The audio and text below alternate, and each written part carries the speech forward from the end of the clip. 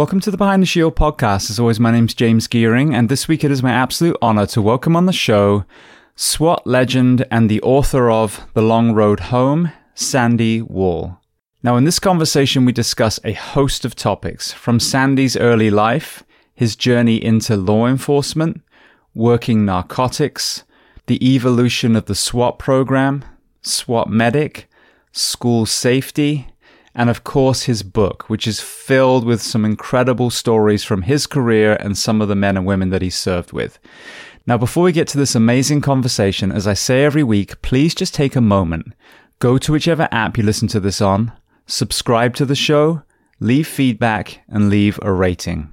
Every 5-star rating truly does elevate this podcast, therefore making it easier for others to find.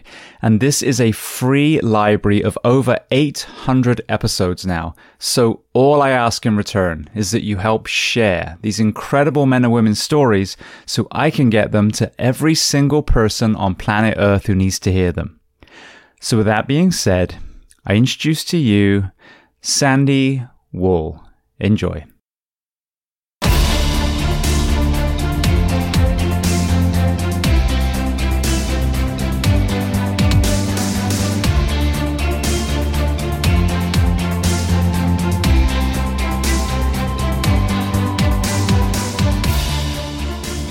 Well, Sandy, I want to start by saying thank you so much for taking the time and coming on the Behind the Shield podcast today. It's my honor. Thank you for the opportunity.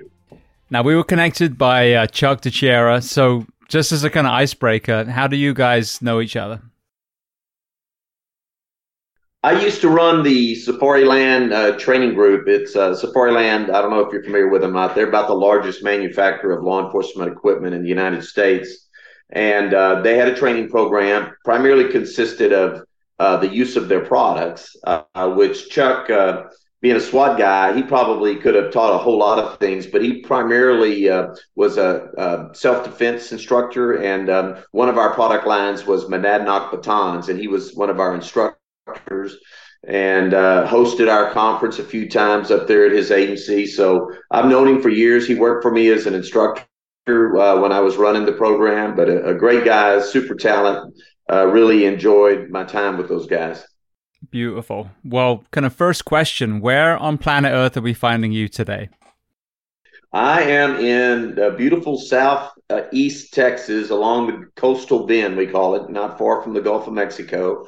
I'm about halfway between the city of Houston and the city of Corpus Christi, and about 30 miles inland, if that makes sense. Okay, absolutely, it does. So I would love to start at the very beginning of your timeline. So tell me where you were born and tell me a little bit about your family dynamic, what your parents did and how many siblings. Okay. Yeah, I was born about 30 miles from where I'm at right now, a little town called Bloomington, Texas, and had 3 older brothers. I'm the baby of the family. I was supposed to have been a girl.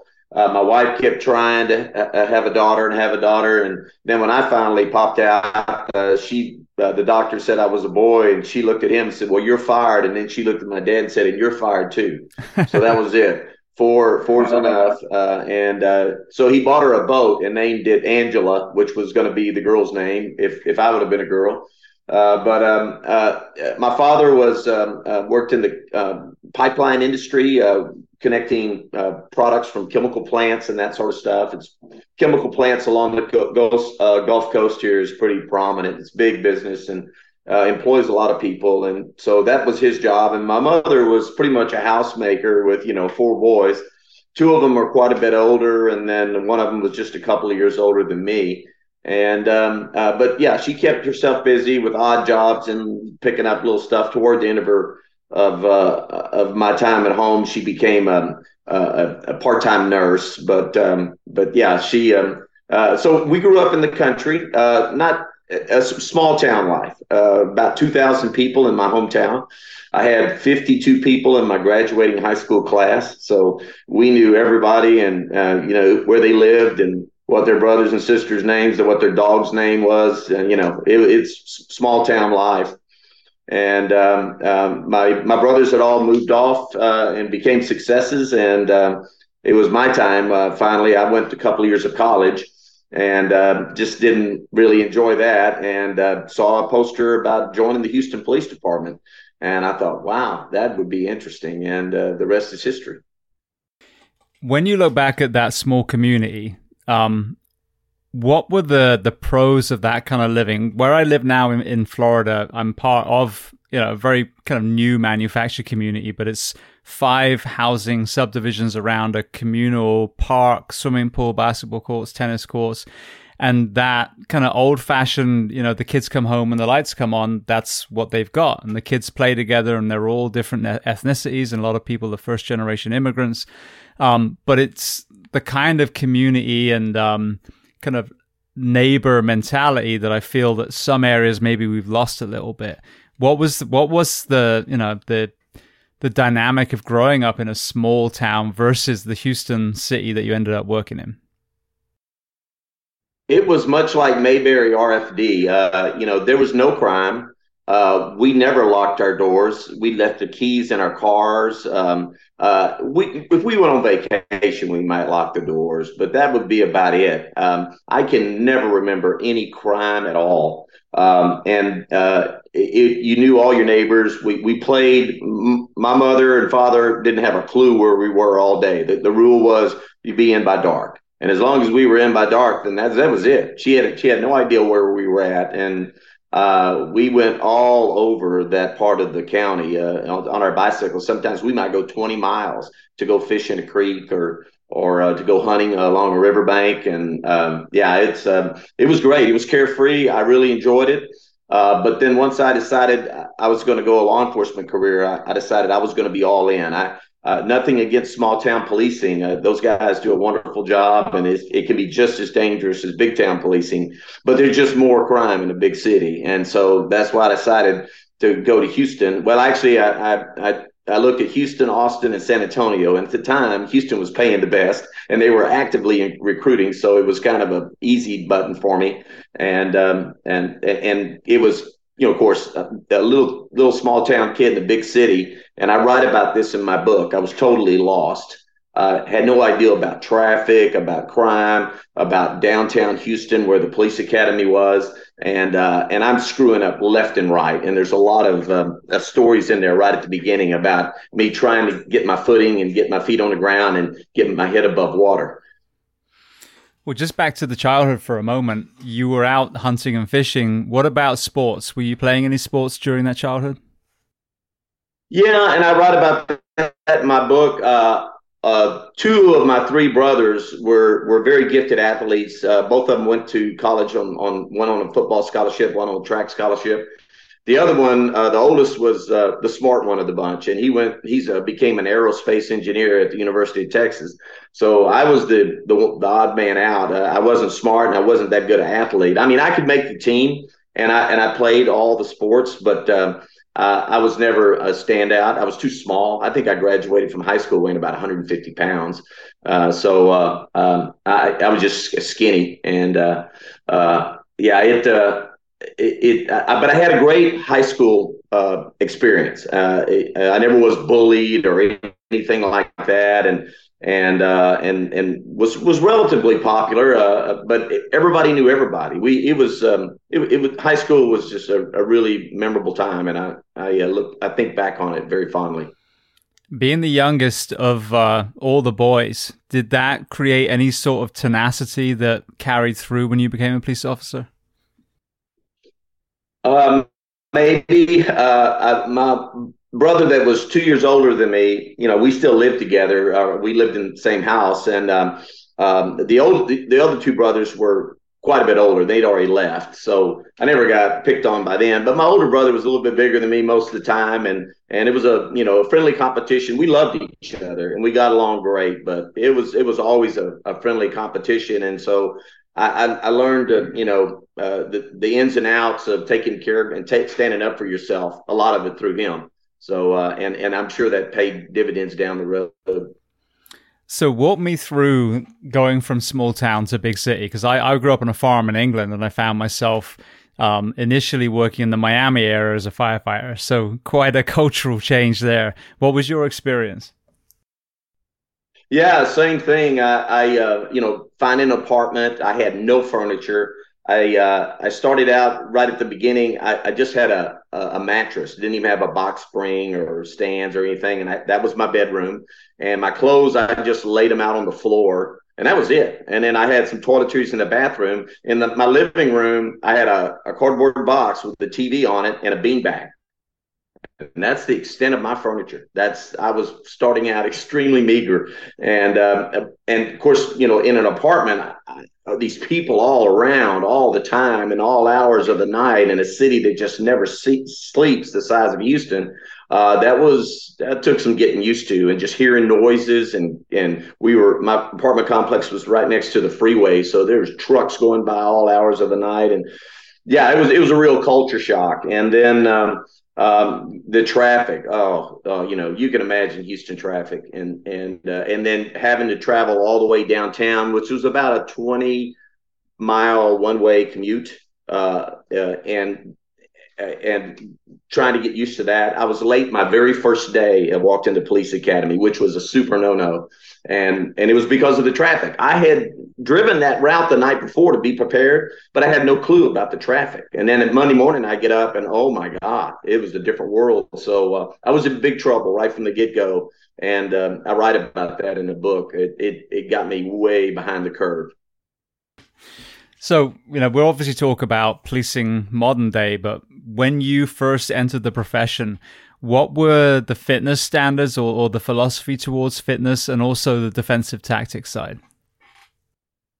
It was terrible. Now, the academy, I overtrained for that. I thought it was going to be kind of like the military, boot camp, and it wasn't. It was rigorous. You had to be in shape, but it was nothing like what I had trained for. I was doing 2-a-days, but to getting ready for that, and so the physical part was relatively easy for me. As far as the police department, there were no physical standards. The police officers walking around were much more likely to die from a heart attack than getting shot or getting killed in a car wreck because of their just totally out of shape. And once they hit the street out of the academy, they were all pretty lean and in shape.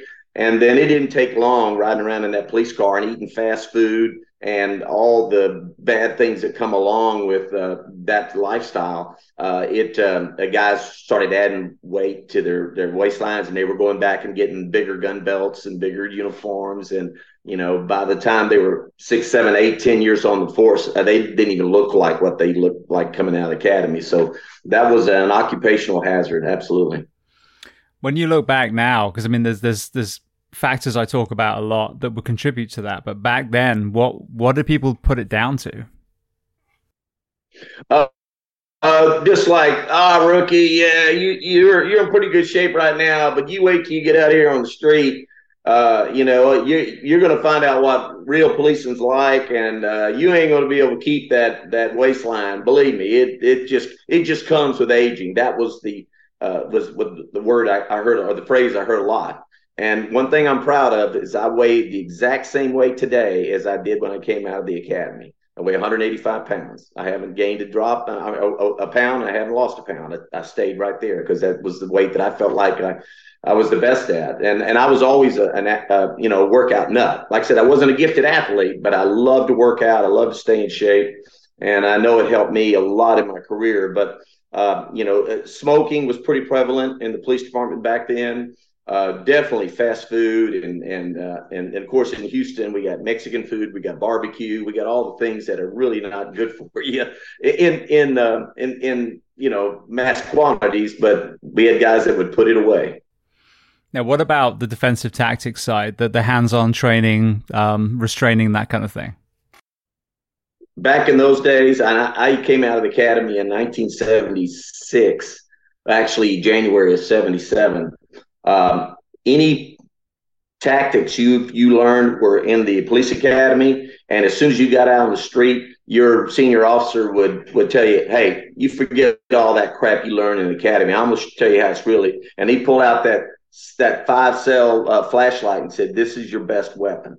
This is how you fight on the street. You crack heads open, and and I saw it happen a few times. Now, I'm not going to say I never saw an abusive officer. I probably did. I try to forget those, but most of them were in good fights. I mean, the crook was fighting actively, but there were no punches pulled. There were no strikes that are recognized now. It was like a Kel light, flashlight to the head, and putting down quickly. And guys would a lot of times end up going to hospital, but that's just the way it was back then. Nobody thought anything about it. When I graduated from the academy, the Houston Police Department didn't even have an internal affairs division. If there was a use of force complaint or anything like that, it just went up through your supervisor. And a lot of times those things were handled, if you kind of get my drift. And there wasn't a lot of effort put into getting rid of, problem children out there. But once we got the NIED division up and going, and there were some cases where people were made example of, then a lot of that started taking care of itself. Now, as far as the crime landscape in the late 70s, what were you faced with? What were some of the biggest challenges at that point?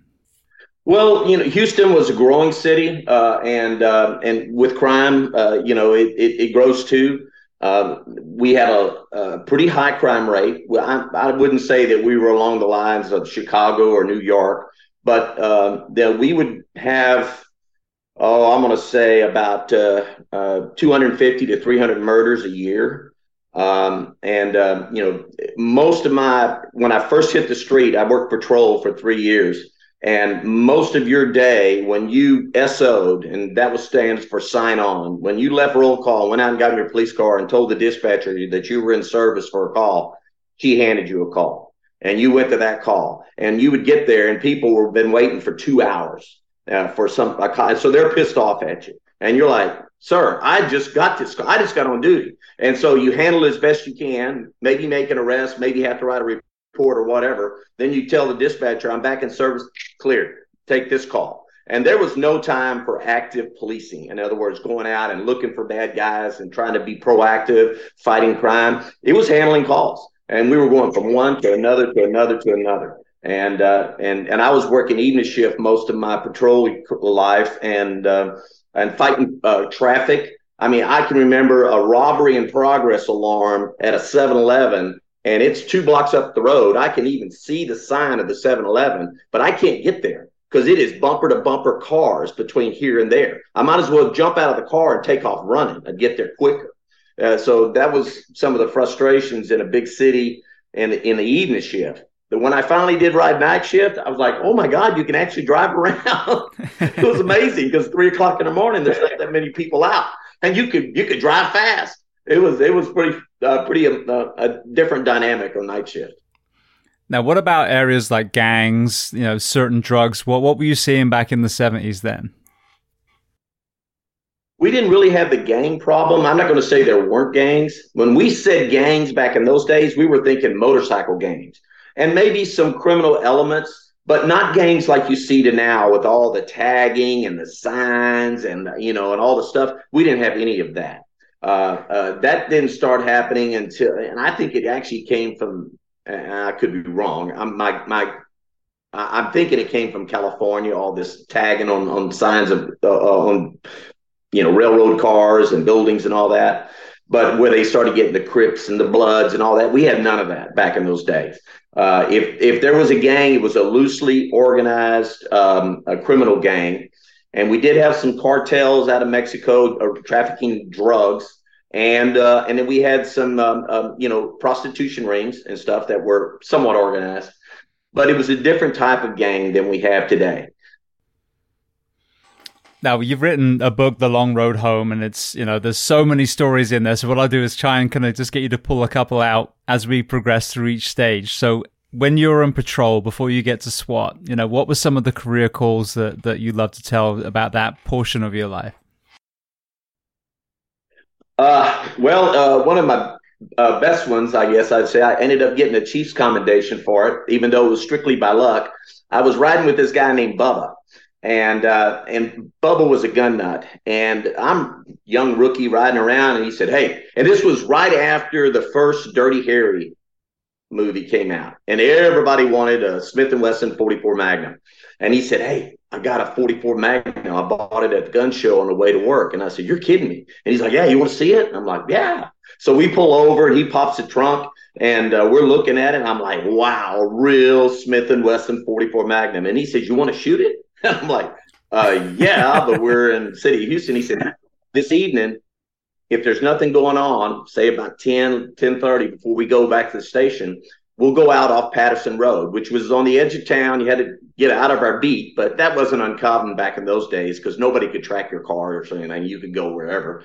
And we'll get off a little old road I know, and we'll shoot it. I'm like, that's awesome. And about that time, a rape in progress or a rape, attempted rape just occurred, and it was right down the road. So we jump in the car, and of course, we pull out and we're trying to get there, and we're all caught up in the traffic. And another police unit made it there first. And they get on the radio and said the suspect had left the scene in a 1962 Bonneville Pontiac with no hood over the engine and a doghouse sticking out of the trunk. And we're looking at each other like, oh my God, that's going to be so easy to spot. What an idiot, you know? So we're driving around looking. And after about an hour of looking for this car, we gave up. And so we got more information, said the guy had a gray jumpsuit, and he said had Harvey was his name on his nameplate, and he had greasy, dirty hands like he was a mechanic.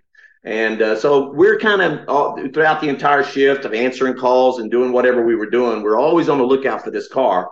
But I'll be honest, toward the end of our shift, we pretty much forgot about it. It's like, nah, he's not stealing that car. He's dumped that car somewhere. And we'll probably find that next week sometime.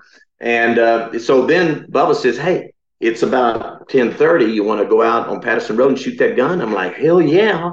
So we go out there, and it's a little old gravel type road that kind of cuts between two major thoroughfares. And it's real wooded. There's nobody around. And so he stops the car and he gets out and he says, go find some beer cans and we'll set them up on the road. I'm like, okay. So I got my flashlight out and I'm over there looking for some cans out in the ditch. And then here comes some headlights. And he says, hey, look like we're investigating something. So we're both standing there shining our flashlights around like we're doing something policing, you know. And as a car goes by, we kind of glance back. It's a 1962 Pontiac Bonneville with no hood over the engine and a doghouse sticking out of the trunk. We about fell down trying to run and get back to our car. We jump in the car, go pull him over. The guy gets out. He's got a gray jumpsuit, still got the name Harvey right here, and his hands are all, I mean, it's him.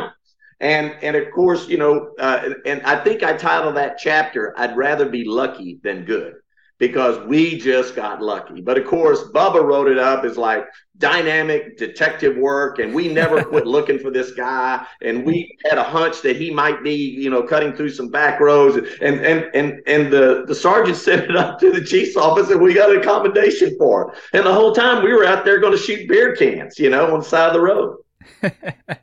That's funny when you talk about, you know, a partner that has a gun fetish and pulls out one of those guns. I think of one of the Police Academy characters. Anyway, if you ever watch those movies, I forget his name now, but oh yeah, I know who you're talking about. So, what made you decide to progress into SWAT, and then talk to me about the what that looked like? What was the special operations? What was SWAT back in those days?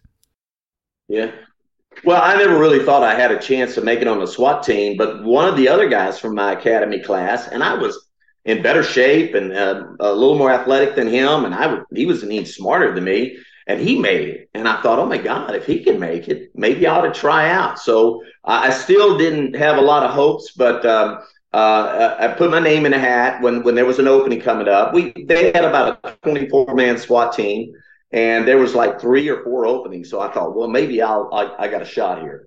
And went down there and filled out my application. They did a background check on me. A couple of things you couldn't have had. You could have never been found guilty of untruthfulness, you know, like on a witness stand or whatever. You could have never had an excessive force complaint that was found to be true.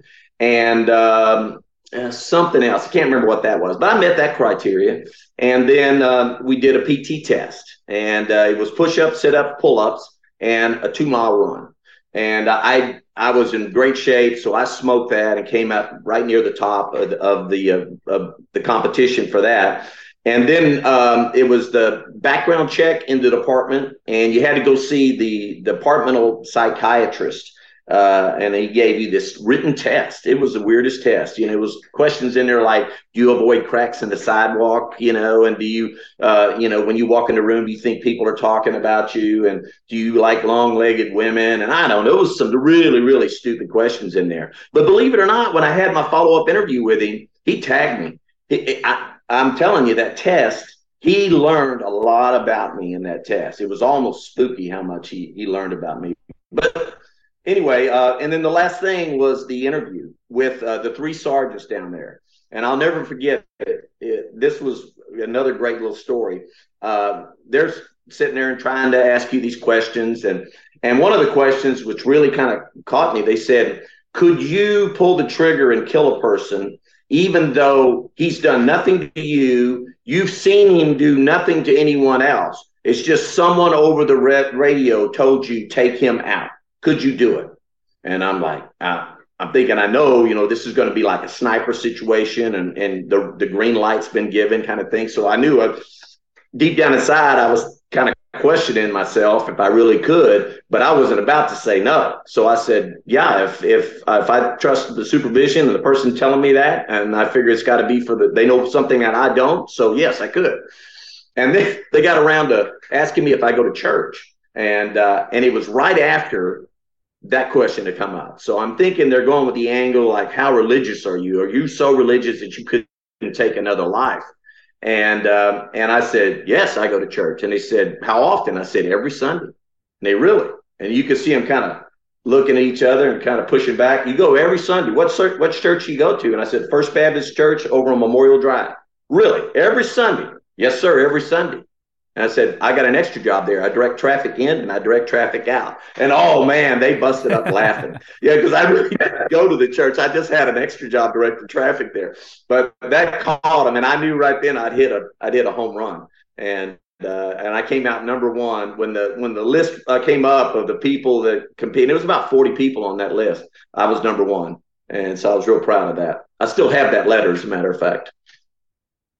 Well, again, we talked about the crime environment when you first joined PD. What was the SWAT environment? What compared to the environment that you still teach in today? Where on that kind of genesis was it as far as the progression of tactics, fitness, equipment, etc.? Yeah, well, we weren't near as active. I'd say active. We got a lot of calls. We get anywhere between 20 and 30 SWAT situations a month. So we were pretty busy, but it was mainly just surround and call them out. We did not do dynamic entry. Even though we were tasked with hostage rescue, we never trained on it. We didn't have a clue how to do a dynamic entry. And chemical agents was a big part of we gas them out. And we did go in then do slow searches. We did a lot of that. But we didn't have near the equipment. We didn't have tasers right at first. I talk about it in the book. There's a transition there when tasers finally show up, and there's a couple of really funny stories in there when we get to trying them out, because the department would, when anything high tech like that, they would usually give it to SWAT and let them try it and get their opinion as to whether or not it's something that could be implemented into patrol. But things like that, and then less lethal munitions started coming around, beanbag kind of things. And we started implementing those, and then flashbangs. It was like, holy crap. That was right after the Princess Gate incident in London, where the SAS stormed that building, and they were using these explosions. And we're looking at it like, what the hell is that? And they didn't take but about 8 to 10 months, maybe a year. We had vendors coming around and saying, here's what they were using. And we're like, really? Oh, cool. And then they take us out and show it to us. And we were like, That's awesome.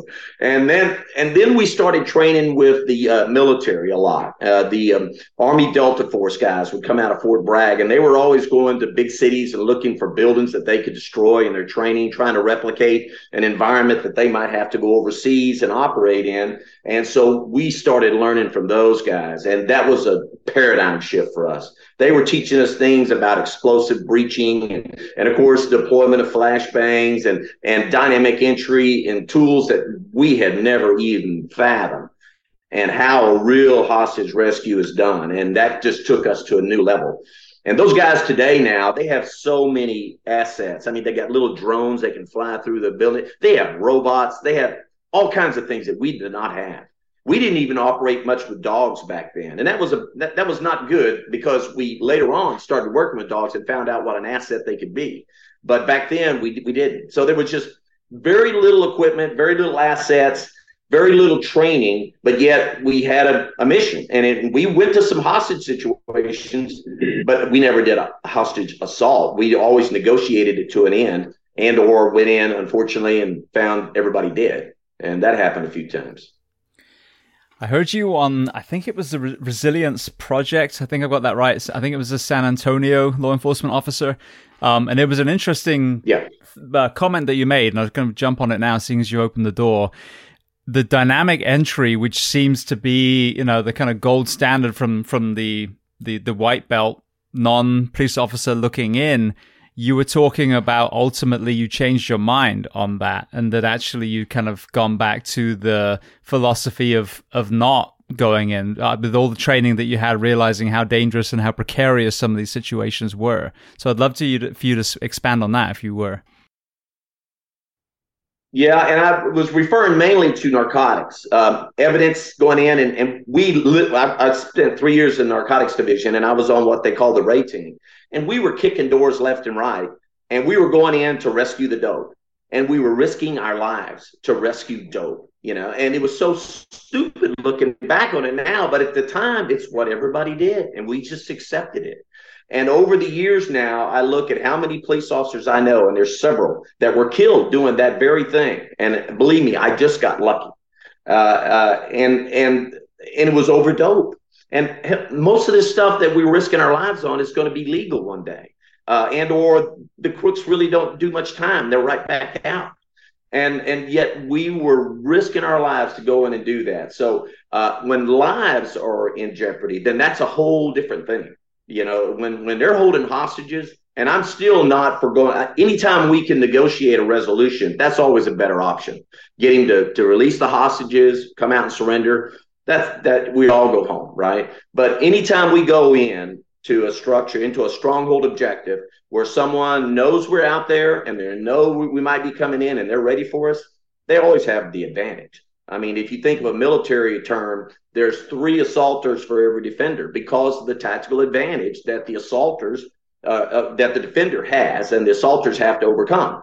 Now, things like flashbangs and explosive breaching and all that, sure, that helps. But they only got to get lucky one time, and we got to be good every time. So, I'm not one, and I'm the biggest hypocrite in the world, but I'm not one for doing dynamic entry for narcotics or for evidence that can be, seized later on. But hostage situations, that's a different situation. We have a saying in the fire service, risk a little to save a little, risk a lot to save a lot. And there sometimes, it's kind of like the moth to the flame. You'll get people pouring into a warehouse or some of these buildings where, there's been no report of anyone being in there, no entrapment, but all of a sudden we're filing firefighters in or putting them on the roof, and then we get some of these catastrophic events where we lose firefighters for what was a building that was covered by insurance. Did you see the same kind of thing in law enforcement? You want to be that guy that's kicking in the door, even though sometimes you actually, the smart thing is to stop and wait and evaluate and not go in? Oh, yeah. I talk about in the book, when I was working narcotics, I was an adrenaline junkie. I was usually the first one in the door, and I wanted to be the first one. And I just did not really, it was always that adage, it won't happen to me, or I'm that good. And of course, now I have a different philosophy. But yeah, I relished in every time we got a warrant. One of the stories I write about that I did get scared because we were inside a stairwell going up, trying to sneak up to the bad guy's apartment, and the one of the crooks comes out on us, and we're compromised right there in the stairwell. And one of the guys in the team grabs that guy, but as he looks over his shoulder in the room, he yells shotgun. And so I can't see in the room yet. But my buddy has said he saw a shotgun. So now I'm thinking, do I still go? Do I not go? But I got this entire team behind me pushing me. So we went. And I ended up having to shoot the guy. And it's just by luck I didn't get shot. But think back on that. That was so stupid. It was just for dope. You know, we could have grabbed that guy and back down those stairways and got to a position we could defend and fight from and called them out and not risk my lives or even had to shoot that guy. But it was a different philosophy. It was a different mentality. The rules of engagement were different. And I still think the primary thing driving me is I just never really thought it would happen to me.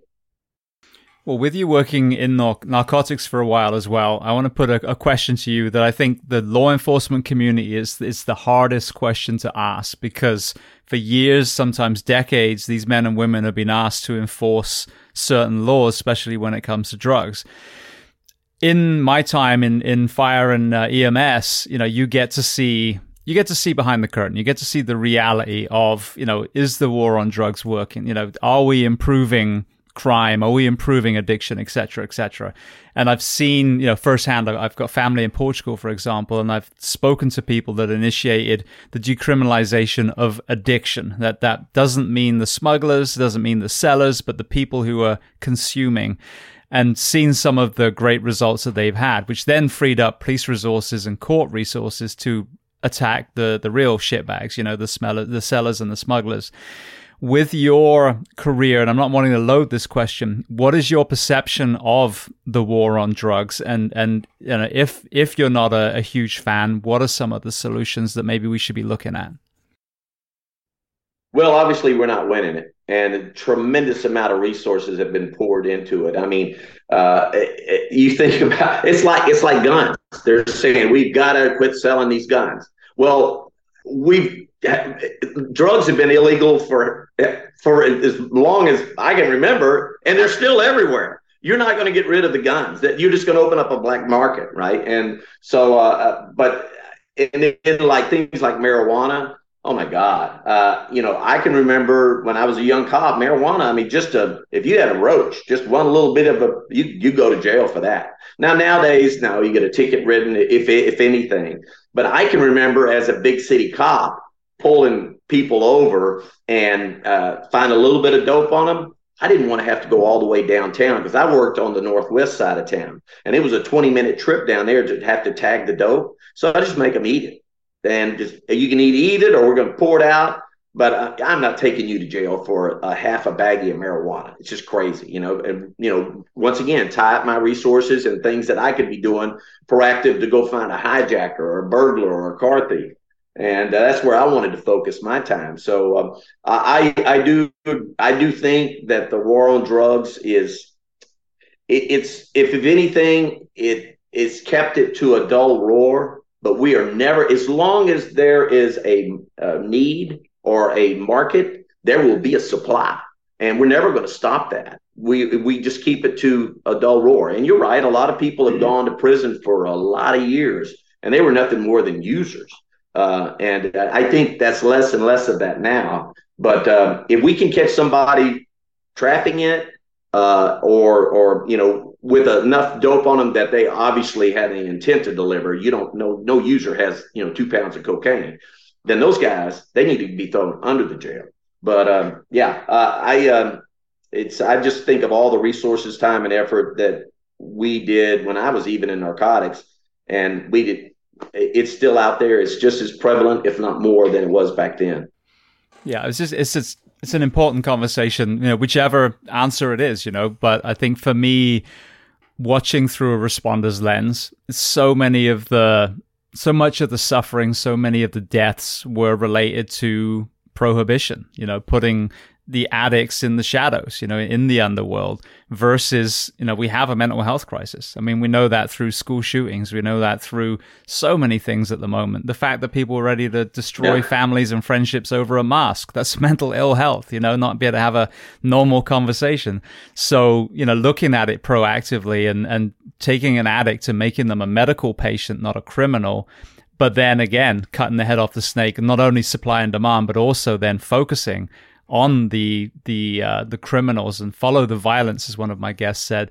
That seems to be a much more progressive idea than, as you said, doing the same thing and expecting different results. Agreed. Yeah, it's a vicious cycle, and it just continues on, and I don't see any end in sight. Yeah, I think having the humility to try something different would be a good start, but that requires leadership. So yeah. And a willing participation, even if you got a leader up there saying this is what we need to do, if the people are not buying off on it, they're not, man. Yeah, absolutely. It's going to take a lot of years to change the mindset of the United States when it comes to something that controversial. Yeah. Yeah, and I think it's storytelling, and it's seeing that it works in other places that are also inhabited by human beings. We've got to stop thinking that we're this unique group of individuals. Right. We're not. We're people, just like Portugal and Norway and Iceland and other places. Right. Yeah. But having said that, I was in not Stockholm, but Holland, the major city there. God. It's got all the Amsterdam. Anyway, yeah, Amsterdam. That's it. And of course, drugs are legal there. And oh my God, I mean, it was everywhere. I was shocked that I smelled people smoking dope and just the filth. And I don't know that they had the crime there that we have, but the filth and the I guess it almost like a degeneration of human decency and culture. I don't know if those two elements go hand in hand or not, but I thought, man, this could be a beautiful city if they cleaned it up, but it didn't look like there was the effort or the will to do it. Yeah, and I've heard that more than once as well. And one response I've heard is that so many people from other countries are going there to almost have that kind of drug Las Vegas experience. That that's one of the contributing factors, but yeah, it's certainly not a good advert for legalized prostitution and drugs if that's the case. Yeah, agreed. So with the SWAT specifically, talk to me about the evolution then. You said, for example, some of the tools, flashbangs, etc. What was some of the real benchmarks when it came to tactics and or equipment through your career? Well, as I mentioned, when we started training with the Army, the special op guys, and they were showing us, and then, we had some Navy SEAL, the SEAL Team 6, but now they're called Dev Group. They would come to town and we'd get to see how they work. And then we started a training organization within Texas. It was called the Texas Tactical Police Officer Association. I shouldn't say was, it still is. It's an extremely viable, vibrant organization. And what it does is link all of these cities together and their police departments and their SWAT teams primarily, and learning from each other. When I was first on the SWAT team, I didn't have a clue I didn't know any SWAT officers in Dallas or Fort Worth or San Antonio or Austin or, the list goes on, mainly big cities. But through this organization, starting to train with them and going to conferences, we started developing those relationships and friendships, and we were sharing experiences. Hey, well, what do you guys do for this problem? And we learned from them. And then we got to where we were actually going to their police department and training with those guys and bringing those skills back. And we were doing the same. We were sharing with them. So that and then the working with the military were the two things that literally took our police department our SWAT team to a new level. Is if they've already faced this problem and got a solution for it, why do we need to reinvent the wheel? Let's just do what they're doing. It's working for them. That's something I see in the fire service. We're so siloed and fragmented, and there's exactly like you said. There's departments that are doing the strength and conditioning, the fitness sides really well, and there's some that are doing EMS really well, and there's some that have great fire prevention. But it's a city and a county, and they're next to each other, and a lot of times they don't talk. They don't knowledge share. So what did that landscape look like for you in Texas, and what made you, who was it that initiated that and made you create that collaboration of knowledge? Well, believe it or not, I got kind of bamboozled into becoming the president of the Texas Tactical Police Officer Association. And at the time, they were just a little fledgling group. It was about 130, 140 members from around the state. They did a conference once a year and maybe one or two classes, and that was about it. And they weren't a 501c3. They had lost their state franchise or incorporation. And their bylaws were totally outdated, weren't even being adhered to. So anyway, that was my claim to fame with them, as I took and I rewrote all that. Well, I didn't. I got an attorney that with the city and some other people helping me, and we rebuilt the foundation of that organization. And then it really started building. And they're over 5,000 members now. There's classes going on at any given day somewhere in the state, SWAT classes. And they're teaching them. They're bringing in instructors from other places, sometimes world champion shooters or world champion martial artists to teach, physical or defensive tactics. And anyway, it's amazing how that organization has grown, and they do wonderful things in terms of preparing these SWAT teams to all be on a even keel and to learn from each other and to be at a base level that they can do the job that they need to do. And those things there have just been invaluable to how the law enforcement and especially the tactical side of law enforcement has grown. Chuck told a great story about the bombings, and he was giving so much credit to the regular patrol officers that were there initially in some of these events. And I heard you kind of touch on the same thing. So what is your perspective? We have obviously SWAT in my profession. We have, squads and other stations that specialize in ropes and hazmat and all kinds of things. But all of us are going to be first responding to a lot of these events. And we, the more knowledge we have, the better. What is your philosophy on the standard of training for the patrol officers in a city? Well, it's inadequate, I think, especially, believe it or not, with big cities because of the numbers. When you have 5,000 or 6,000 police officers in a city, you can imagine how much budgetary and time requirements it takes to roll those guys through, say, mandatory in-service training. They maybe get it once a year. I would say that most of the smaller cities, not real small, not like little Mayberry RFD, but let's say a city with a police department about 50, 60, 200 officers, sworn officers, they do a better job at retraining and those standards, keeping them current and adequate, because first off, it's not overwhelming number of officers they have to train, but yet they still have a budget because of the city that they're in that can support that training. But most police officers out there do not get the amount of training that they should, both physical, the equipment, and think of active shooter. I can remember back in my day when we as a SWAT team were training active shooter, but the police department would not let patrol officers train. And I'm screaming at them, it's not going to be us that makes a difference. By the time we get there, all the killing is going to be over with. It's going to be those patrol officers. And the argument was, that's hostage rescue. That's SWAT tactics. Maybe it is hostage rescue, but the fact remains what they do, those first 2 or 3, and sometimes just that one officer on the scene, that's the one that's going to make the difference. And we have to supply them with both the training and the equipment and the authorization, the knowledge that they can do this and go in and do it. That's what's truly going to save lives. And of course, training the people that are knee deep in the situation, your teachers and your administrators and people, janitors, I don't care, those people in those schools, what they do can a lot of times make the situation much better even before the first patrol officer shows up. If it's a school resource officer, all the better. He's already on the scene.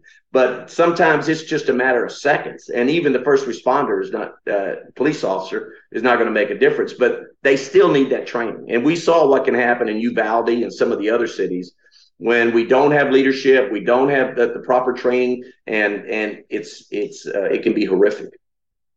So there's the whole spectrum of philosophies of how we address the school security issue. Obviously, again, there's a much deeper mental health, discussion to that as well, amongst all the other contributing factors.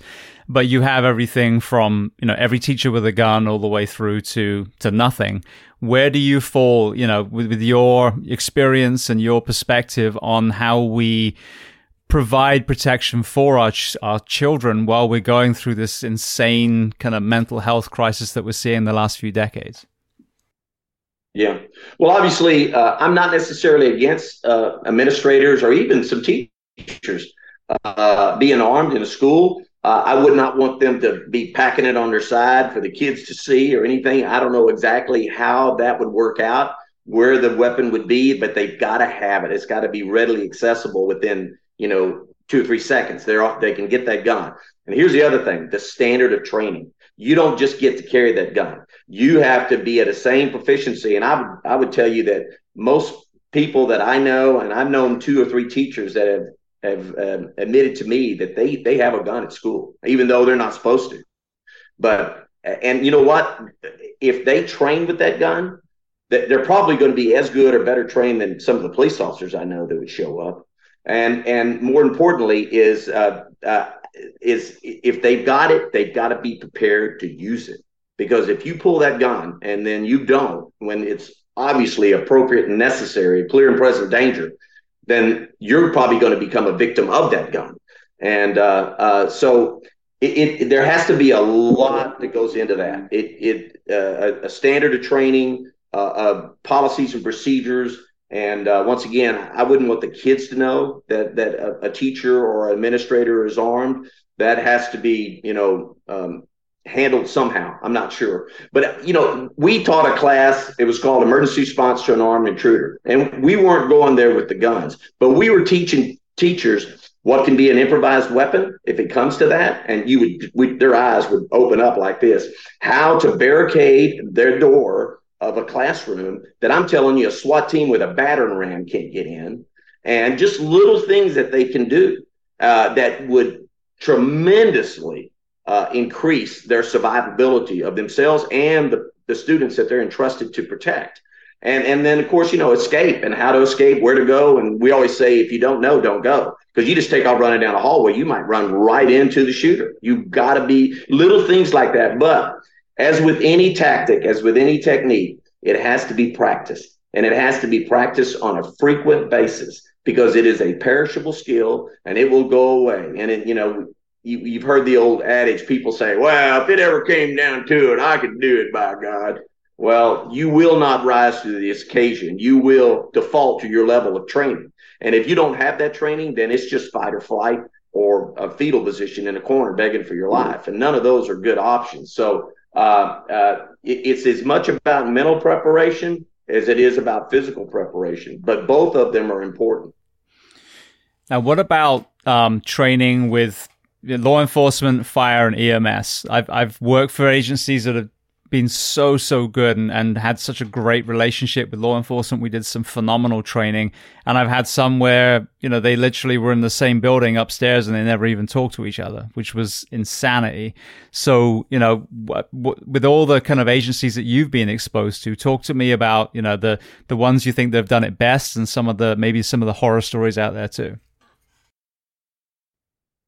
Well, I can remember back in the day when the fire department would tell us, we're not going into a hot zone. If there's bullets in there or a guy with a gun, it's you. You've got to make that scene secure before we go in. And we're like, well, wait a minute, follow us in. There's people that you could possibly save.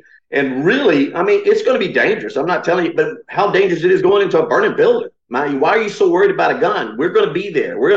But the paradigm shift, once again, has gotten to where now my police department, they have firefighters, paramedics that work with them. They come out and train with them. They wear their same uniform. They even have gone through the certification. They can carry a gun, and they work hand and foot with those guys. And of course, they have the comms to communicate with the rest of the responding fire department, and they're that transition in between. So I know several police departments, and once again, I will credit the Texas Tactical Police Officers Association in supporting that. In going out and encouraging these agencies to train with each other, whether it's a county police department, county sheriff's department and a police department, or the police department and the fire department, and trying to support each other and be there, and instead of working independent of each other. It all comes back to the team. We've got to be pulling this rope from the same direction, or we're going to not get anywhere. So I'm a huge supporter of bringing that those assets and those things that a fire department can do, and they do it a hell of a lot more like breaching doors than police departments do, than police officers. I'm share the wealth. Why should you be sitting on this technique or this tactic or this knowledge when it could be helping someone else that's doing the same job, saving lives? Now, with the SWAT medic position, again, there's a spectrum. My place I worked for 2 departments ago, there was no SWAT medic program, so we were all the way in the cold zone, in an ambulance. Then you have the ones that kind of go in, but they're not armed. They've just got probably a helmet and a vest that everyone wears, no matter what shape or size you are. And then you have, as you said, the true, in my opinion, warm zone SWAT medic that actually has not only the protective equipment, but has the ability to use a firearm if they need to, but obviously that's not their primary role. They're not going in first. Yeah. Which is your kind of favorite dynamic when it comes to that genesis? That fusion of fire and EMS. Oh, I like the fact that those paramedics are coming right with us. If you take a bullet to the chest, and I've got a sucking chest wound, I don't want me to have somebody have to get me and drag me back out to the warm zone. I want that medic right there. Now, originally, we started taking SWAT guys and we were training them on emergency medicine. And that was better than nothing. But I don't want a guy working on me that hasn't ever done it for real. He's done it in SWAT in the TAC medic school. It was last year, and he's thinking, okay, now I want a guy that when he's not training with me or working on me, he's on an ambulance every night running nut cutting, shooting DOAs. He's saving lives every night. His skills are so fresh. That's who I want working on me. And I'll take that guy even on maybe not an emergency room doctor, but a medical doctor that runs a practice out of his, some building somewhere. We were doing TAC medic work, and we had a doctor there, and they were getting ready to start IVs, and he was terrible. And he finally got frustrated. He says, I don't do this shit. Nurses do this for me. And he got up and walked off. He got pissed off because he couldn't start an IV. But you got to thinking about it, he's right. Those things are all done before he gets involved. He probably hadn't done an IV since he was in medical school, So I want that guy working on me and working on my friend or my partner or this poor citizen here that does this for a living every day. Their skills are just way too fresh to be ignored. Now, one more area in this kind of conversation, the SRO position. I had, sadly, a personal event with an SRO at my son's middle school where, just a horrendous police officer, and she made some awful decisions that had some detrimental impacts to my son. But then, you see some of these other events where there's almost a shooting, and they've got some great SROs that run towards the danger and neutralize the target. And obviously, you've got Parkland and Uvalde, which is, another horrendous example. So what is your philosophy on which kind of officers end up at that schools? Because I know in the past, that used to kind of be a kind of retirement, 1 foot out the door kind of position. Yeah, that's exactly right. It got to be, it's like guys that just want to retire and they get a little thing. But in this day and age, our children are our most valuable resource. And it still drives me crazy when I go by and I see, whether it's just a police officer, school resource officer, they're disheveled, they're uniformed, they're way overweight. I guarantee he hasn't drawn that pistol like his life depended on it since he left the police academy. I mean, you look where he positions things on his belt, his extra ammunition, his hand. You can just see this guy or gal, either one, doesn't have a clue, hasn't ever had to really fight for their life, or haven't done it in way too many years. But yet they're protecting one of our most valuable assets. So that's just that's unthinkable to me. So that their training and their standard should be the same as a guy or a gal that's riding night shift patrol in a ghetto somewhere. In fact, I would like to see them rotate out every once in a while and get a little bit more of that exposure and rotate back in. I don't know if that's feasible, but that's what we were doing. You know, I used to always say, if I could be chief for a day in my command staff, all of these other assistant chiefs that live in the ivory tower that have this glass ceiling between what's going on in the street and what their yes men are telling them, I would tell them, if one day of the week, you're going to get out of your office and you're going to go get in a patrol car and you're going to ride with a line patrol officer, and you're going to find out firsthand what's going on the street, instead of listening to, you know, a yes man tell you, oh yeah, they're good, I talk to those guys, I'm out there all the time, yeah, we don't have to worry about them. And then you go talk to the patrol officer and he goes, what the hell did he tell him? He's got to be crazy. You know, go find out for yourself. And the same thing with those school resource officers. If your job, you know, it gets down to 99.9% of your job is going to be boring, but then that 0.1% is going to be sheer terror. And your life and the lives of those entrusted in you depend on how well you operate in that terror. And if you're not out there practicing those skills and operating under elevated conditions, I'm not saying, you know, it's ever going to be like the real thing, but there are things you can do in training to elevate, whether it's through time or physical exercise or the unknown, just not knowing what's around that next corner. Get that heart rate pumping, because when your heart is racing 180 beats per minute, trying to have fine motor skills is and cognitive thinking skills is going to be difficult, if not impossible.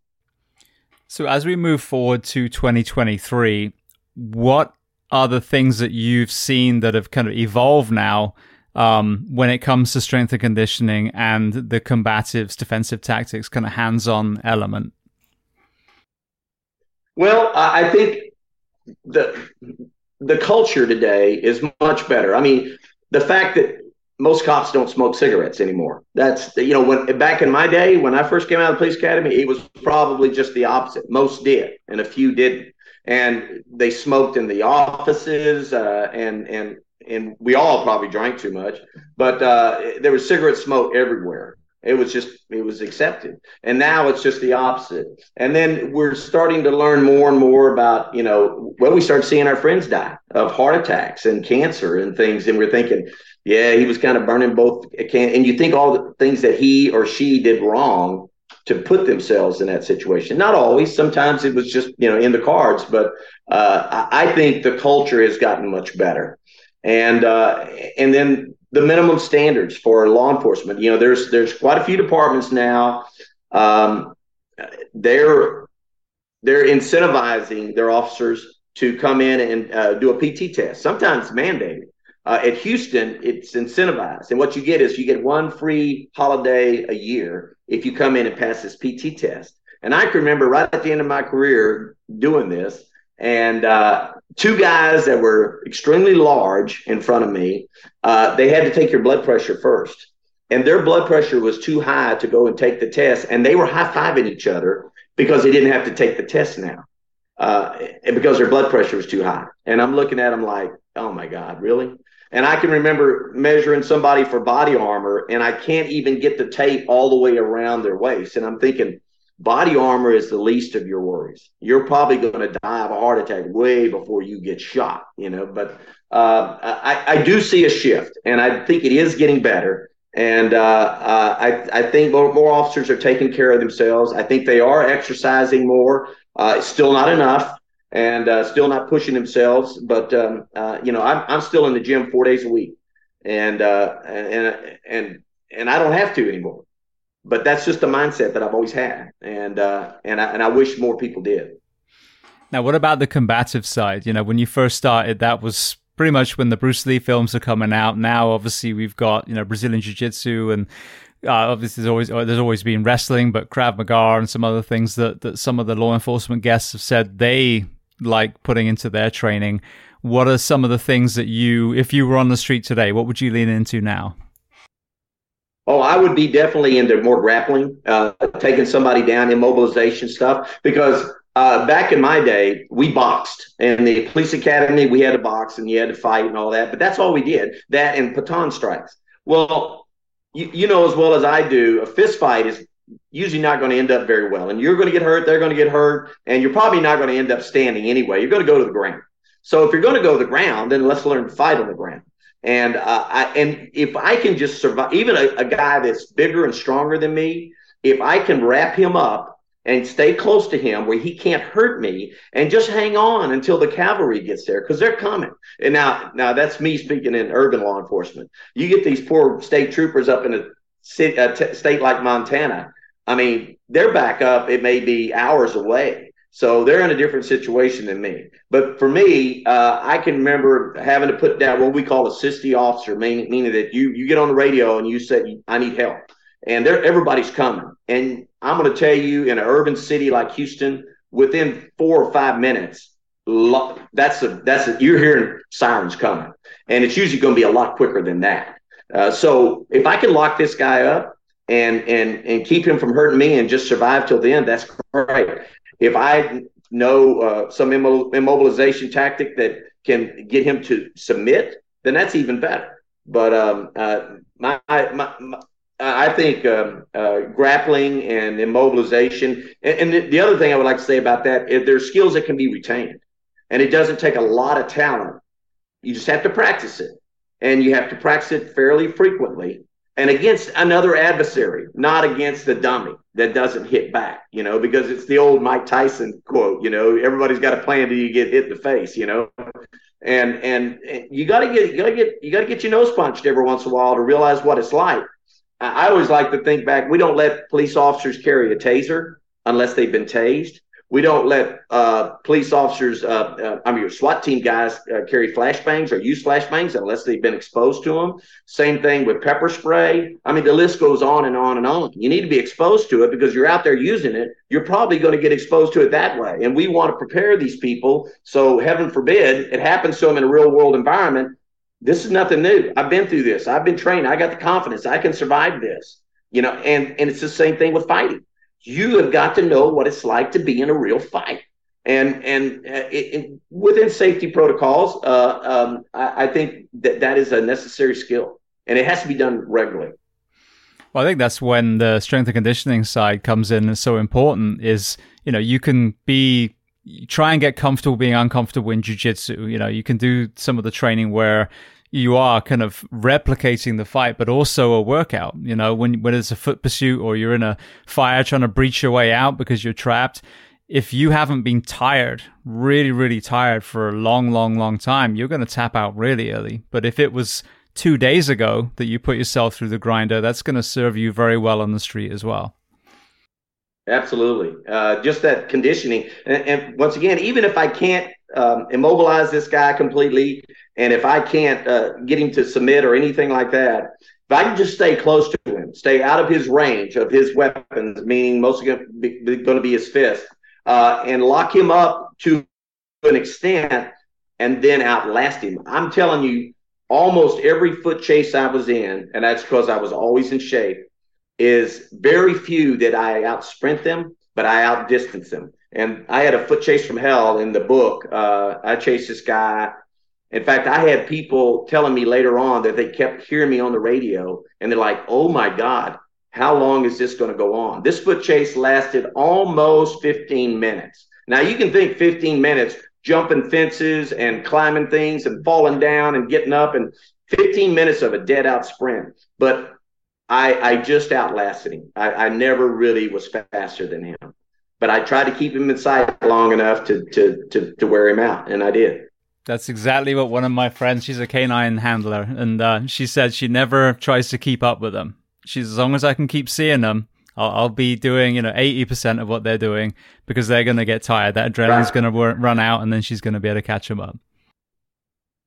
Absolutely. And she's got that hair missile. She can send that. That's great. But I know she doesn't always have him. Unfortunately, we had a canine officer killed, and the dog was in the back of the patrol car, and he watched his partner get killed.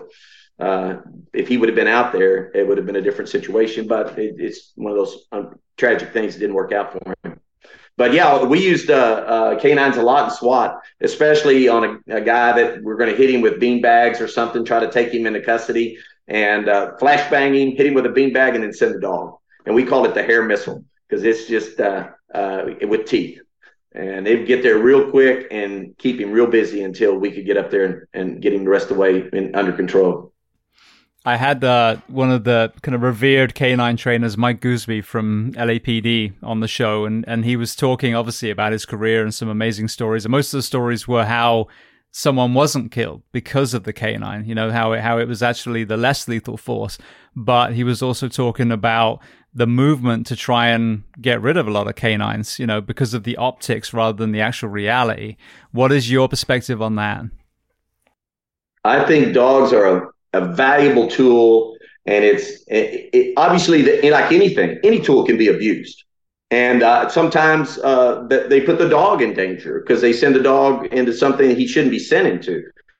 But I think if they're used appropriately, they are an invaluable tool.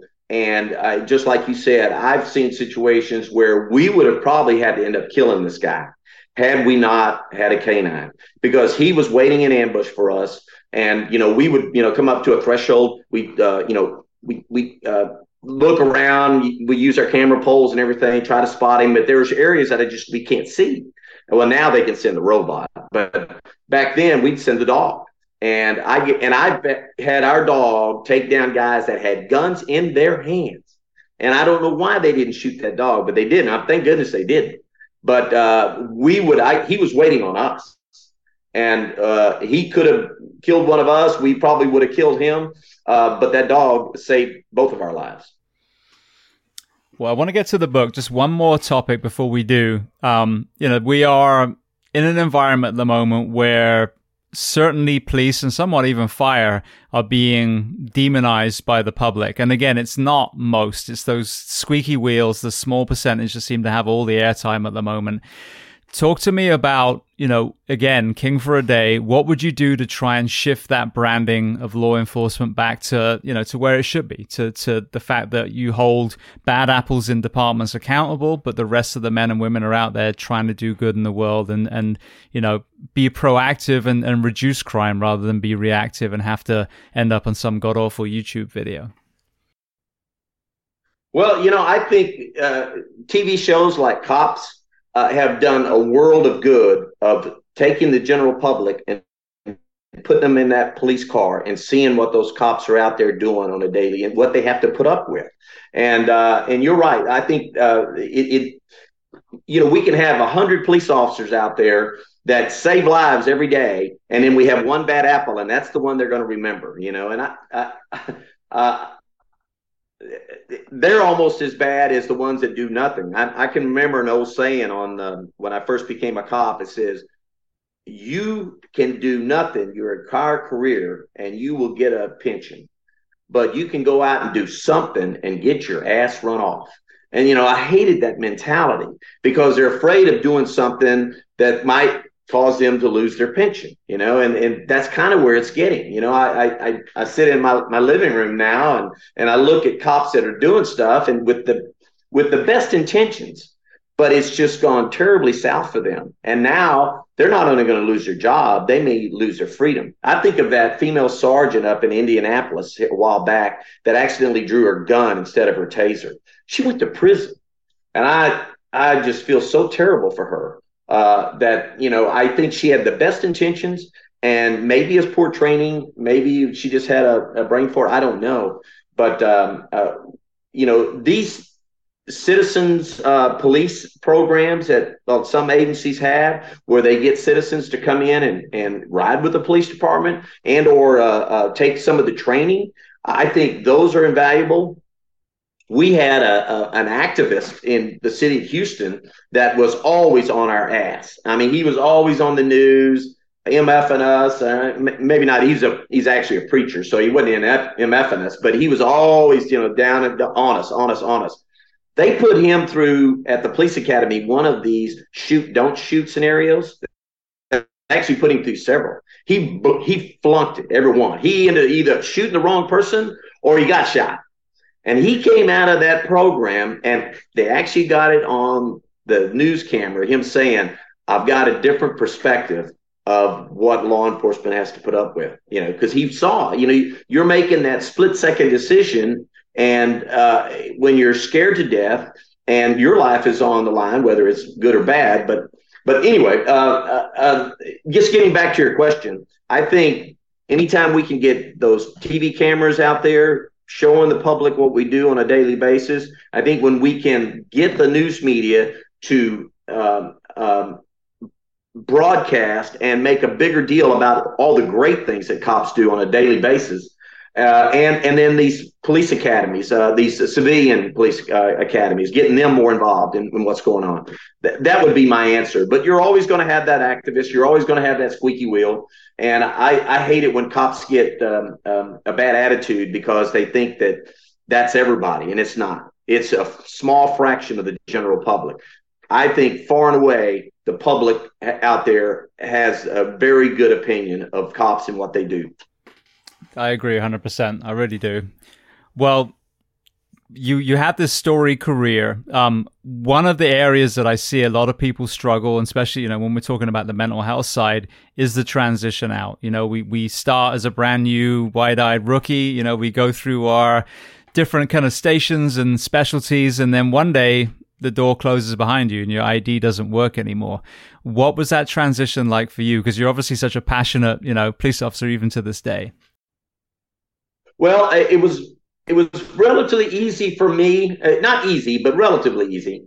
And that's because I actually got hired away by Safariland, a law enforcement company. And they had put me in the training unit. So I was still in the industry. I was just doing it from a different perspective. But I'll tell you, back in my day, we had these pagers. Most cops don't even know what the hell a pager is now. But we wore them, and it was 24/7. We had this outbook, and unless your name was in that outbook, and they would only have 5 people in there, and if your name wasn't in there, then you were on call 24/7. So that pager was always with you. And the day I left the police department, I wanted to go over the ship channel bridge and throw that pager into the ship channel, but I didn't because I'd have to write a letter on it and probably pay for it. But when I went home that night, of course, I'm on call. Every night I would come in, I'd have to park my police car in a direction so, my kids or my wife didn't trap me in, and it's easy to get out. And I would literally lay my clothes out, and I would make a pot of coffee so that when the pager went off, I'd run into the kitchen, hit brew, and then I'd run back there and get dressed and, slap some water on my face. And by the time they come out, I'd have at least 1 cup of coffee already brewed. And I put that in my coffee cup, and then I'm hitting the door and I'm headed out. But the best feeling came over me when I parked my car that night and I realized I'm not going anywhere unless I want to. There's not going to be a pager. There's not going to be a phone call. I'm here all night tonight. And that was such a warm feeling that came over me. I can remember it like it was yesterday. When I transitioned out, I left after 14 years, so it wasn't a retirement. It was more just transitioning to focus on what I'm doing now. But it was the same thing. I mean, not only were you not having to answer to certain people anymore, which in itself was a huge weight off the shoulders, but I lay in my bed and go, doesn't matter. There's no tone's going to go off. I'm not going to have to get up at 1 a.m. and 2 a.m. and I can sleep all night. So I know exactly what you're talking about. Yeah. Yeah, I'm on chapter 10, and I hear you talking about your tones and some of your stories. They were really good. I can't wait I'll have it finished by tomorrow. Beautiful. Well, that's a perfect segue. So let's talk about your book. So The Long Road Home, you transition out, you're working for Safariland. What made you decide to sit down and write a book? Well, I'd get with friends, mainly non-law enforcement. Like my wife's a high school teacher, and we'd go out with her fellow teachers, and they're always, hey, tell us a police story. And so I get to telling stories, and then another one, and then by the end of the night, the typical phrase I would hear would be, "Man, you ought to write a book." And I'm like, I can't write a book. I can barely spell. But then after I developed this career and this I guess resume, I had a professor, a friend of mine from the Texas State University, asked me to co-author a book with him. And I said, Tom, I'm not, yes, look, I'll do all the heavy lifting. I just need you to write about tactics and about training. You know that. So I thought, well, yeah, I know that. So I did. In fact, I have it right here.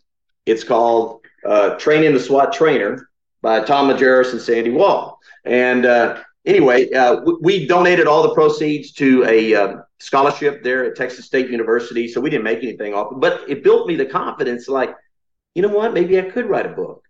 And so I worked for 28 years for the Houston Police Department, 15 years for Safariland. And then I finally said, that's it. I've had enough.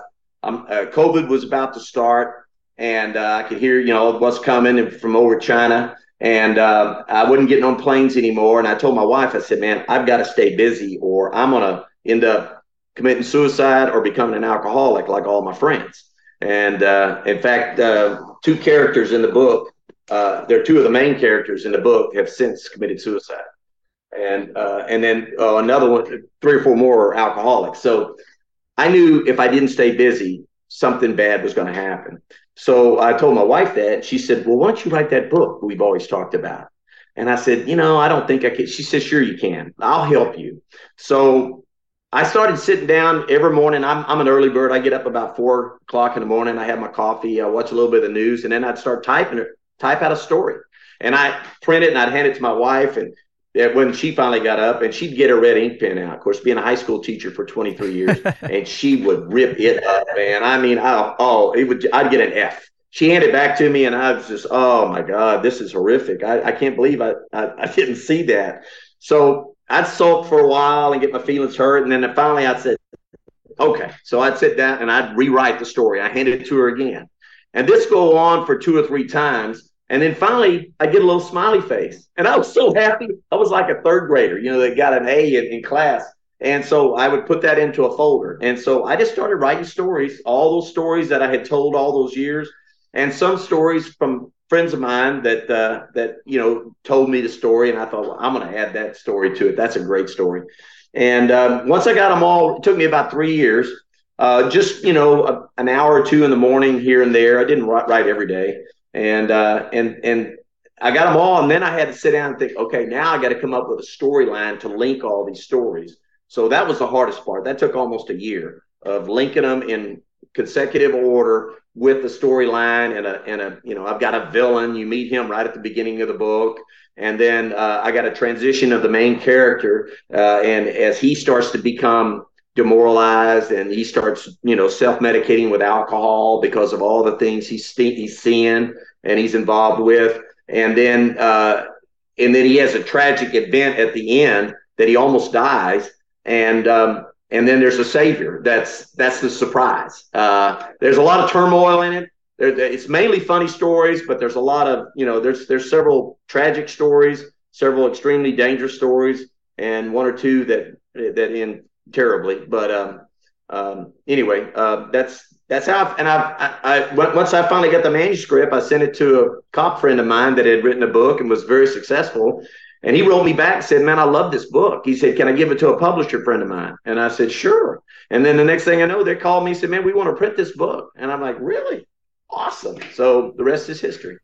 That's amazing. Yeah. I mean, there's so many, stories in it. I think this is kind of a unique book because there are, certainly in the fire service, there are quite a few books now of people with their own story and their mental health struggle, or maybe their near suicide, which are important.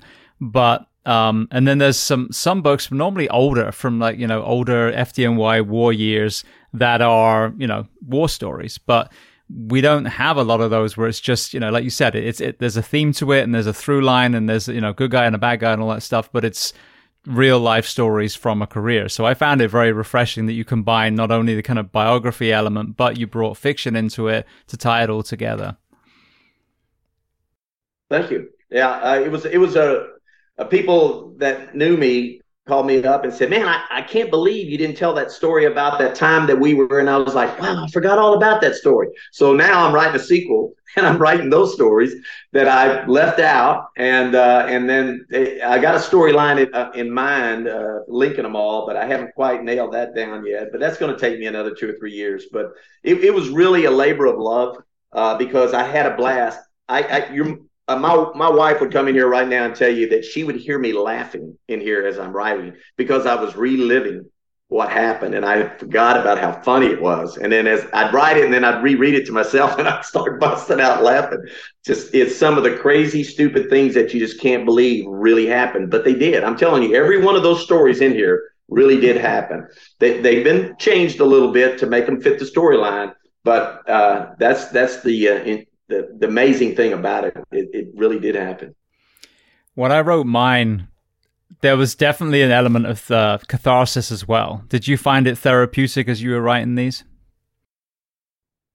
Oh, absolutely. A lot of things made sense. And some people that I held grudges against, I don't hold a grudge against them anymore. I look back on it and I either worked for them or worked around them and I just didn't like them at the time. And I'd go up to them right now and shake their hand, give them a hug, and tell them, I love them. And I've come to a happy place as a result of reliving all that place.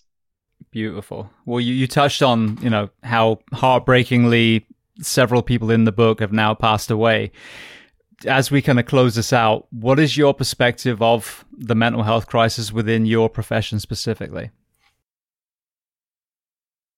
It's bad. I don't think the general public realizes, we hear about 22 veterans a day on average commit suicide, and that's horrific and unbelievable. And I give to Wounded Warriors and I give to Tunnels to Towers, and I do what I can to support those people. And my son was in the Army, and I love him and respect him for doing that.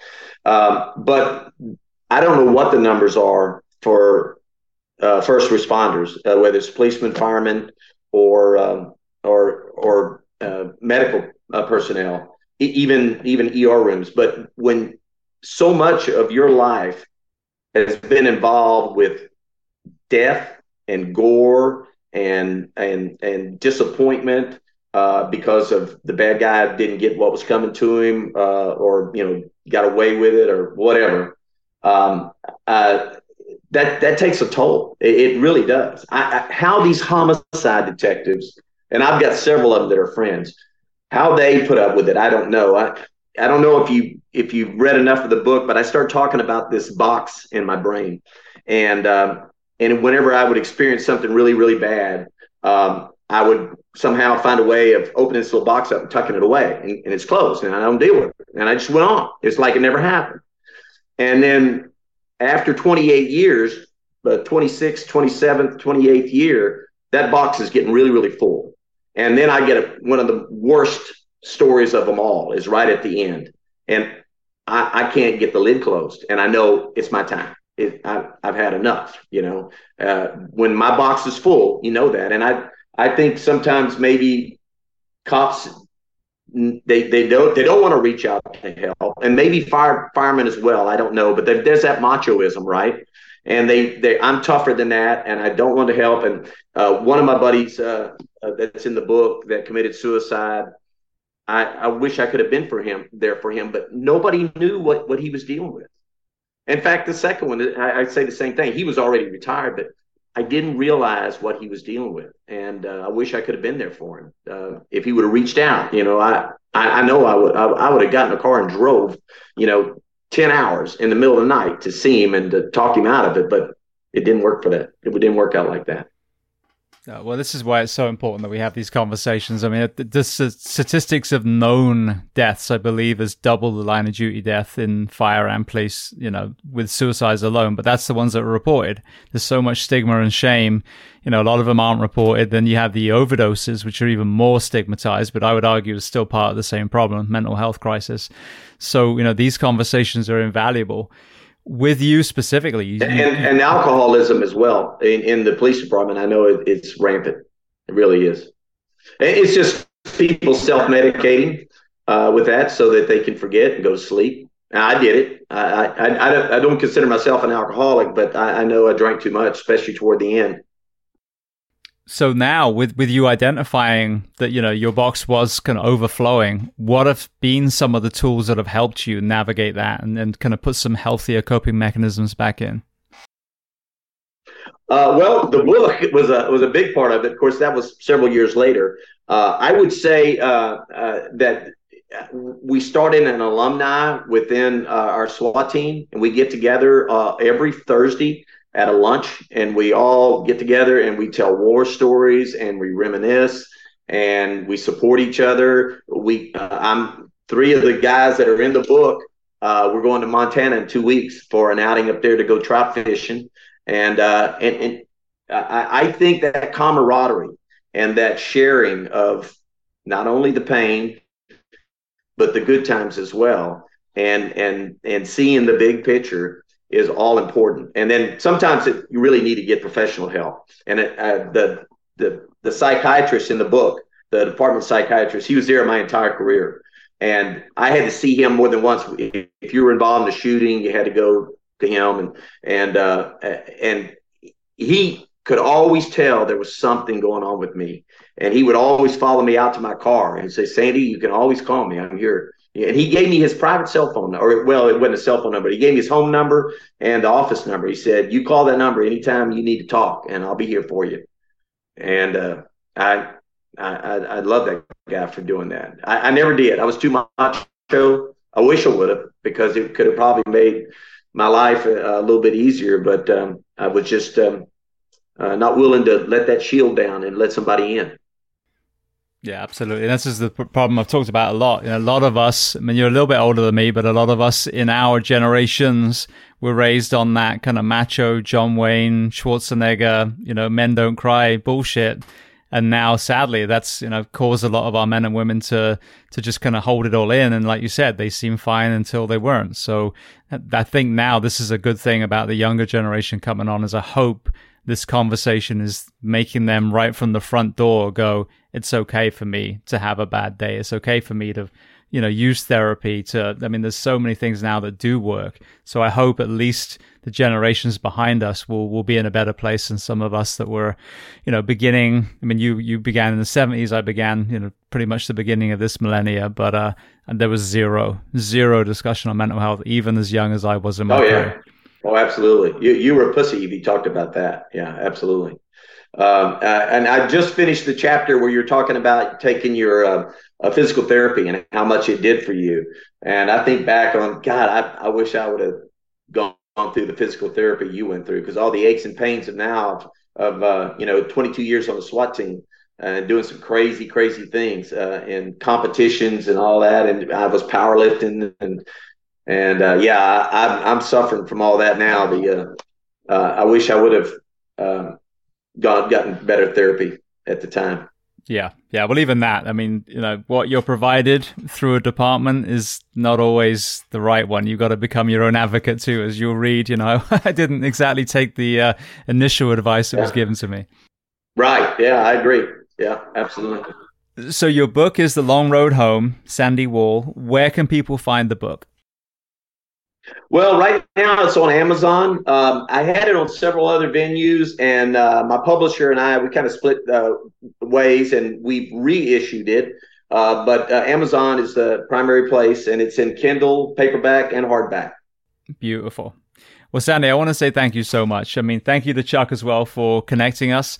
But, it's been such a great conversation. You have such a unique perspective, especially like myself, being a small town young boy going right into the heart of the shit and becoming a first responder. But, your perspective on school safety and fitness and combatives and some of the other things we talked about are invaluable. So I want to thank you for being so generous and coming on the Behind the Shield podcast today. Once again, I just said thank you for the opportunity, and hopefully our shared experiences and the stories we tell, someone's out there listening and it can help them, especially down the long road home.